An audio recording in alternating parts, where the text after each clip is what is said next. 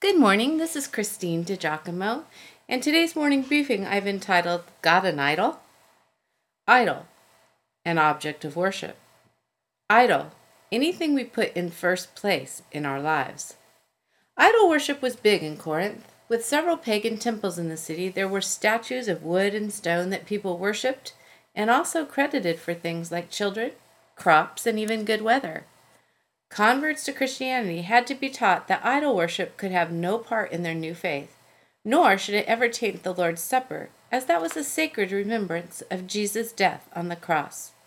Paul writes, "So, my dear friends, flee from the worship of idols. You are reasonable people. Decide for yourselves if what I am saying is true. When we bless the cup at the Lord's table, aren't we sharing in the blood of Christ? And when we break the bread, aren't we sharing in the body of Christ? And though we are many, we all eat from one loaf of bread, showing that we are one body. Think about the people of Israel. Weren't they united by eating sacrifices at the altar? What am I trying to say? Am I saying that food offered to idols has some significance, that idols are real gods? No, not at all. I am saying that these sacrifices are offered to demons, not to God, and I don't want you to participate with demons. You cannot drink from the cup of the Lord and from the cup of demons too. You cannot eat at the Lord's table and at the table of demons too. What? Do we dare to rouse the Lord's jealousy? Do you think we are stronger than He is? That passage, 1 Corinthians 10, verses 14 through 22. At first glance, we might think this passage has nothing whatever to do with us, but on closer inspection, I think it does. We might confine our consideration to pagan worship's influence in either Christian or Jewish remembrances, but I believe there is broader application. Paul said, "Flee from idolatry." Idolatry is anything that we put before God in our lives.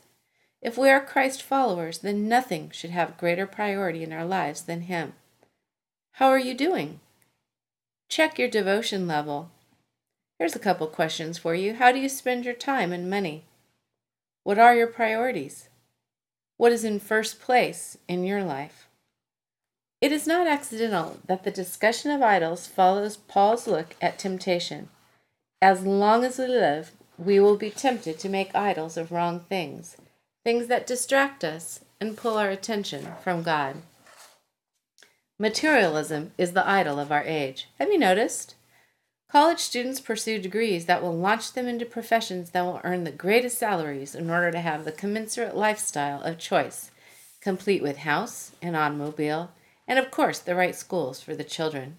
It creates so much pressure. Look around.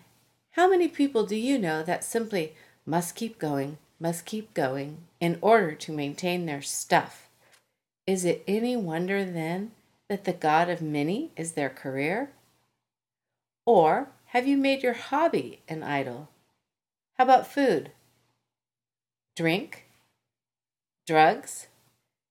Now here's an unexpected one. How about bitterness? You know, life hasn't gone like you wanted. You got a raw deal. And maybe you really did. Whatever, the fact is that you are defined by something in your past. Abuse? Abandonment? The death of your child? The loss of your mate? Has it become an idol? And then how about undue preoccupation with your looks? I'm sure there are more that I have mentioned, but most common of the idols we erect is self. We choose to go our way rather than God's. We disobey, we sin, because we would rather satisfy ourselves. And so we keep self as number one rather than God. In Ezekiel 14, verse 3, God says about elders of Israel, "These men have set up their idols in their hearts." God was saying that the human heart takes good things like a successful career, love, relationships, etc., and deifies them as the center of our lives because we think they can give us significance and security, safety, and fulfillment if we attain them.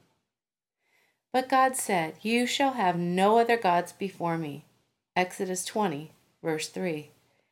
I have to tell you that until I looked it up, I did not remember that "you shall have no other gods before me" was the first of the 10 commandments God gave to Moses. God was and is serious about this. You shall have no other gods before me.